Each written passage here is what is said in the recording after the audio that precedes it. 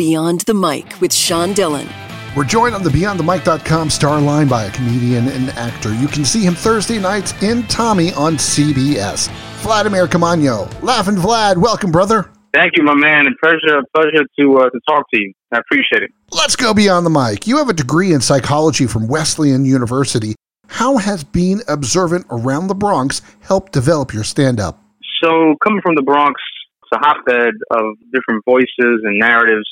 Being from New York and the subway system, it's almost like being on a radio station and you're being bombarded with a million different types of records. Your brain is just a pot, it's a stew of different seasonings, inspirations. So that's kind of what's gone into my stand-up and also my writing and my acting. I pull from those experiences and they give me confidence. My father is a superintendent in the Bronx for a 68-unit building, and I saw him firsthand working, plumbing, piping, painting.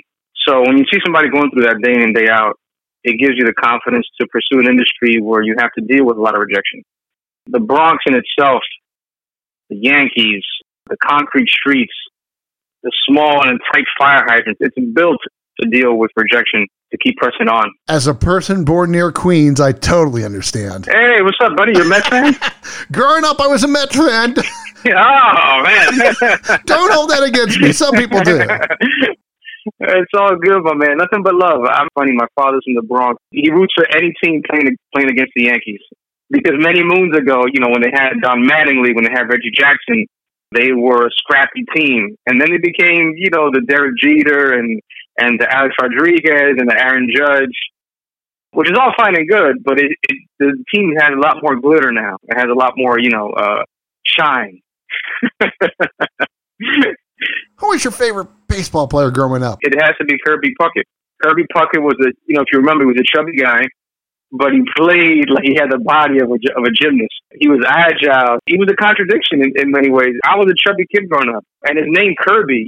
Kirby, if you remember, was a Nintendo character. It was a little fluff ball, and Kirby, the name matched. It was a little pink ball. Exactly, and Kirby fought that stereotype. He was like, "Listen, man, I know it portly, but I'm going to play like I'm otherwise." You were able to cover the World Baseball Classic and the Dominican Republic team in 2017. Yes, I did. How important is baseball to you? And if you had the opportunity, would you do it again in 2021?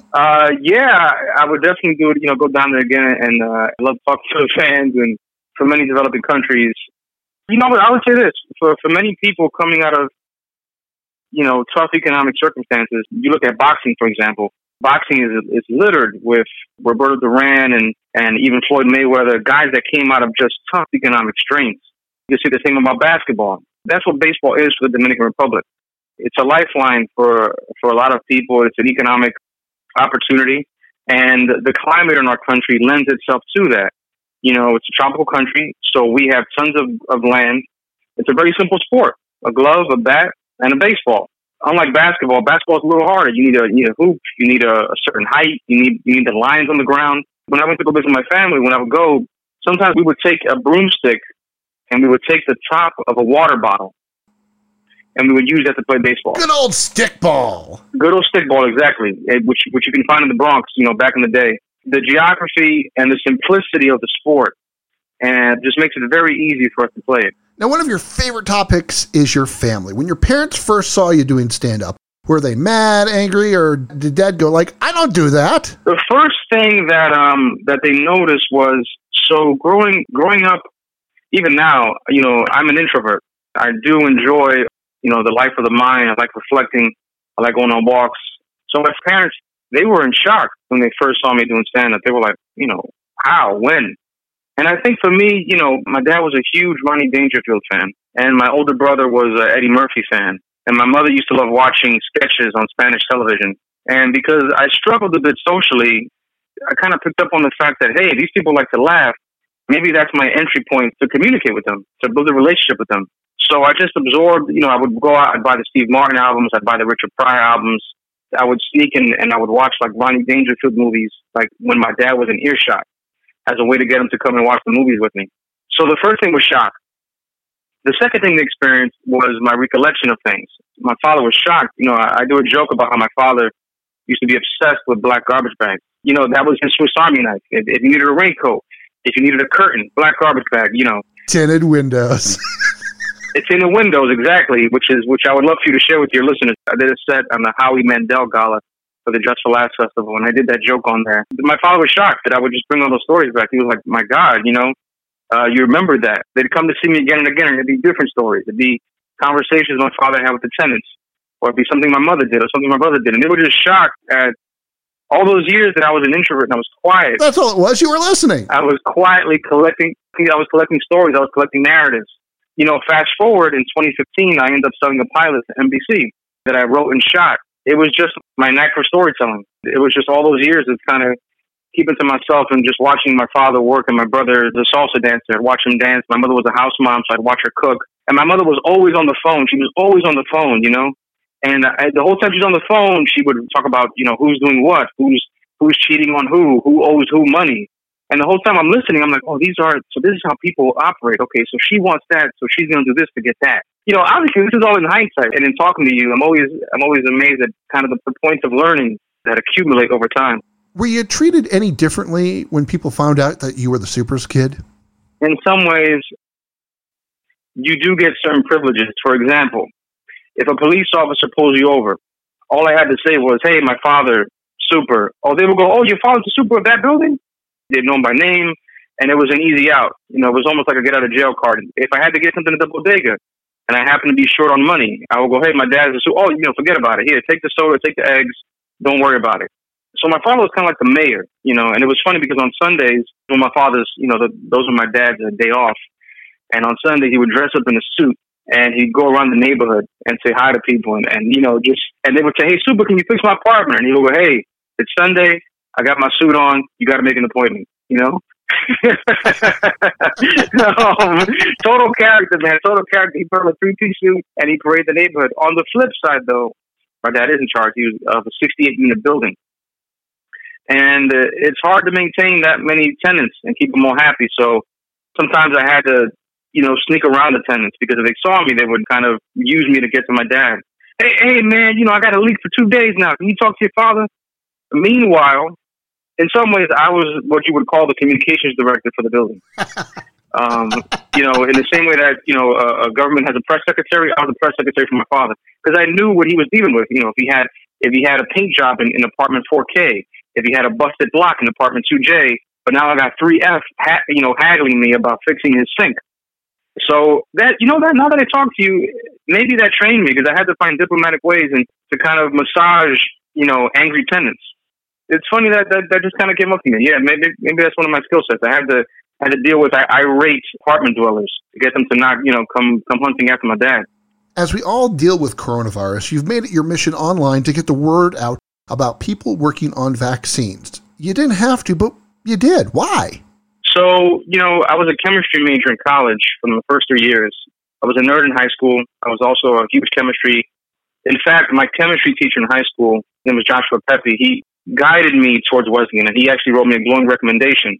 He was my chemistry teacher, and then I went to college, and I started off as a chemistry major, but then I switched course because I thought psychology was a better fit. So I've always had an affinity for science. I love Neil deGrasse Tyson. I love watching the show Cosmos. When this whole pandemic thing came out, I was like, who can I take an interest in? There's a scientist that I saw on the documentary Pandemic on Netflix. His name is Jake Glanville, and he's working on an antibody vaccine that shows amazing promise. And he's actually a Gates recipient, and I'm happy you asked me that because I'd love for you to plug him as well if you would be so kind. Definitely. Because the vaccine is basically 18 months out, so that's what the experts are saying. And what Jacob is working on, he's working on an antibody treatment that's an offshoot from the previous SARS virus. He's using his research, and he came up with an antibody for the COVID-19 virus. But because he's a good scientist, he needs to get the proper testing and make it legitimate. So he's looking for avenues to do that. And he's been on all kinds of interviews. From my Instagram page, you can get access to his Instagram, his Twitter. And he's looking for ways to ramp up his treatment and testing. And his antibody treatment, if all goes well, he says he can have it, as early as September. It's an antibody treatment. So, according to, again, I'm not speaking for him. I'm a fan of his. It's not like we're friends, but I do support his research and the protocol that he's pursuing. Your work with Edie Falco and Tommy feels like a mother-son relationship. You give her sass, she sends you to your room. How's it to work with her? I'm a stand-up comic. I have a few things in my resume. I sold a script. I've done a few bit parts, but Edie is, she is a legend, and she is just so kind. She's a team player, and she has an amazing sense of humor. Offset, it just feels like you're talking to a friend. That's what it feels. The days where we're sitting in the car and we're waiting for the cameras to set up, and we're just talking, and we laugh and we joke. One of the things we both love is we love watching funny animal videos. Edie is she's a huge animal support. She loves animal rights. So what we do is we share funny videos about dogs doing crazy things or stuff like that, and we just get a huge kick out of that, man. Like, we'll be in the car and she'll be like, "Hey, did you see this pit bull?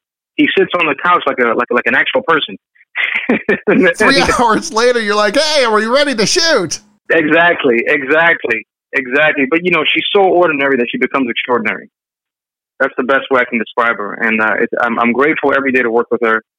And I just, I'm fingers crossed that we get picked up for a second season, and I'm able to continue that journey with her. You believe in giving back. You've worked with the Cedars-Sinai Psychological Trauma Center with children. How's that changed your life? That was a fundraiser that I did, and it was kind of serendipitous. If you backtrack in my life, when I was in high school, I was in a program. I was in an after-school enrichment program called Liberty Partnerships Program. And that program was instrumental in getting me to go to college.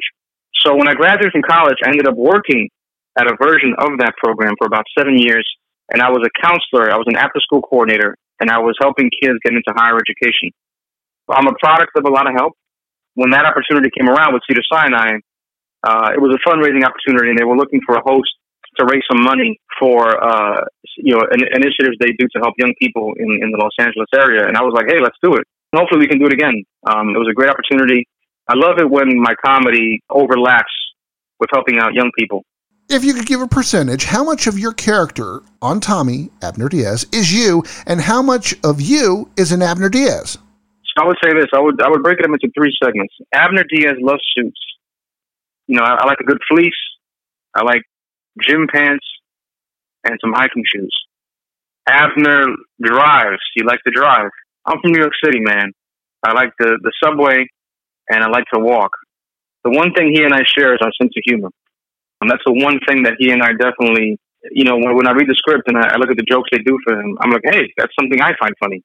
But it's ironic, man. It's really ironic that I end up landing a role where I wear beautiful suits and I drive all the time, because in those two aspects, I'm the complete opposite. Now, before the pandemic started, you were on the road, and there's always great stories from on the road. What's your funniest story from being a comedian on the road? So I would say maybe 2 years into comedy, I end up booking a gig at a bar and grill in Westchester, and it's a paid gig. When you start comedy, the idea of getting paid to tell jokes is a complete, it blows your mind. It could be as little as $5. It could be as, $20, but you're just amazed. So I get this gig in Westchester. I think it was $50 or $100. And I get there to the bar and grill, and I'm so excited about the gig that I completely forget that it's the same night as the World Series. The Yankees are in the World Series. The venue has the audacity to play the game while I'm on stage. Oh, gosh, no one's paying attention. And it must have been about maybe so the bar was split into 2 rooms. They had the main room, which was the restaurant and the bar. Then they had a side room where they had a pool table, some chairs, and they had a small sidebar, and they had the TV, and they had a stage. So there must have been about maybe, 6.5 people there. And I say 6.5 because I'm hoping that a ghost hopefully, went in there to help us out. And I'm doing my set, man, and I'm just taking a hot one. It is complete silence. The Yankee game is on, and I'm trying to figure these jokes out. And then midway through my set, this woman who's sitting with her friend, and she has one of those big wide martini glasses. I'm trying to figure out what you call them. She goes, "Hey, I saw Chris Rock when he sucked too."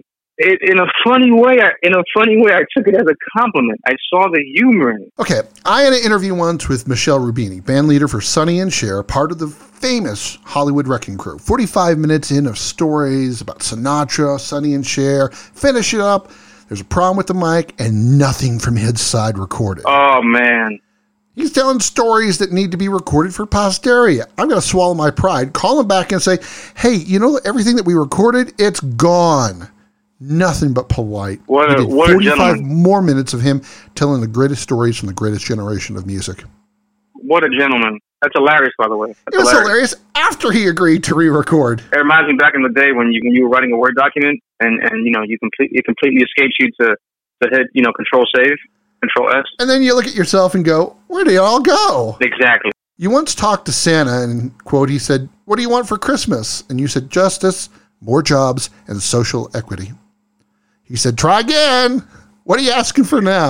Now, it's funny, man. Like now I'm asking health for my friends, my family, health for my friends' family and their friends. As a comedian, the lifeblood as a comedian is a live audience. It's people tightly packed into a club, and that is in danger right now. Social distancing is in place. So I think what I want more than anything is vaccine and treatment for this virus so that we can all get back to being together, that we can all share meals together. I mean, the idea that a restaurant is like peak living for human beings. To sit down at a restaurant, enjoy a meal, have some dessert, to say hi to the chef, to go to a comedy club, to go to a Broadway play, to get on a plane. It's just what I wish more than anything is just for a treatment, a fast treatment for this disease, man, because it's affecting us in so many different ways. It's a tragedy, man. Time's running out, so it's time for the Rockin' 8 first answer that comes to your mind. No pressure. How long is a typical hike for you? Well, I live in New York, so I'm mostly going on walks. So typically, anyway, sometimes I go out 30 minutes to an hour and a half. If I am out in a place where I can hike, I've grown to like it. Many, many moons ago, I climbed Mount Washington, and I was exhausted when I got to the top, and I took a van on the way back down. I took a nice, comfortable van. About an hour and a half when I'm in the city. I try to go on a walk at least a couple times a week. Otherwise, if I'm out in the wilderness, if I have a guide, I'm also a city kid. So if I'm out in the wilderness, I want a guide. I want someone there to let me know where it's safe to eat and find shelter. Sunday lunch, what's on the table? Sunday lunch, I'm a huge fan of pancakes. I love pancakes. I love oatmeal, so I can do breakfast for lunch. And typically, I'm a comedian, so I stay out late. So I'll get up 11 or noon, and I'll make some nice oatmeal or some pancakes or some. If we go out, I love Eggs Benedict. Now, where do you write most of your stand-up? I write most of my stand-up in my head. It's all in my head, man. Obviously, I take notes and stuff, but if I'm on the subway, if I'm in the shower, if I'm talking to a friend, as I'm talking to a friend, I'll be putting together a bit on something, a conversation, a show I watched. 90% of the time, it's in my head. My dad will say something, or my mother will say something that triggers a memory, and I go, oh, okay. What acting role of yours is your most favorite? The easy answer is Tommy, because it's my first series regular role. But I think my favorite acting role was in 2016 when I shot my pilot for NBC that I wrote with Bill Lawrence, and I played the lead of the show, and the show was about my life, and it was about my dad and I in the Bronx running a building. If I'm so blessed, I'll be able to do it again. How about your favorite holiday? Favorite holiday? That's a good question, man. Favorite holiday? Wow, that's a good one. Yikes. Favorite holiday? Labor Day? As long as you didn't say Arbor Day, we'd be fine. Yeah, Labor Day. Right. Honor the workers and people that work. Those are the people that come see me at clubs. So I would say Labor Day. It's also a long weekend, and that's always good for a comedian. Favorite place to get away from it all? I love. It sounds weird, but there's parts of Los Angeles, man. I lived in LA for a few years, and there's parts of Los Angeles where you can get away, like Hermosa Beach. I go to Palos Verdes. There's little pockets of Los Angeles where you can really kind of sneak out. I also love San Francisco. I guess I would say California. Now, favorite music that you listen to. Now, I know you were washing your hands the other day to the Wu-Tang Clan. The Wu-Tang Clan. Lately, it's been, I gotta go with my main man, Miles Davis. To this day, Kind of Blue. I just recently watched there's a documentary on Netflix about Miles Davis. He has demons like all of us, but to me, Kind of Blue, it's just a beautiful, beautiful piece of work. What's one thing that people don't know about you? In high school, I used to be a magician. Really? I was into sleight of hand and cartridge. Yeah, I was huge into Magic. Lance Burton, David Blaine. It's nuts. Which is why one of my favorite clubs in Los Angeles is a club in Los Angeles called the Comedy and Magic Club. And on the weekends, they would have 9 comics and 1 magician. I would work there on Fridays and Saturdays, and I would always sneak into the showroom to watch the magician work. I lived not too far. When I was in LA, I lived not too far from the Magic Castle. I definitely paid a visit to that place. It's an amazing. I love magic. I do enjoy it. He was a chemistry nerd in high school, communications director for his dad, the Super, and loves Miles Davis. You can see him on CBS Thursday nights in Tommy. Our friend, Vladimir Caamaño. Thank you so much for joining us today. Thank you for your time, and I hope you stay healthy, safe and healthy. And that, my friends, is Beyond the Mic. Was it recording?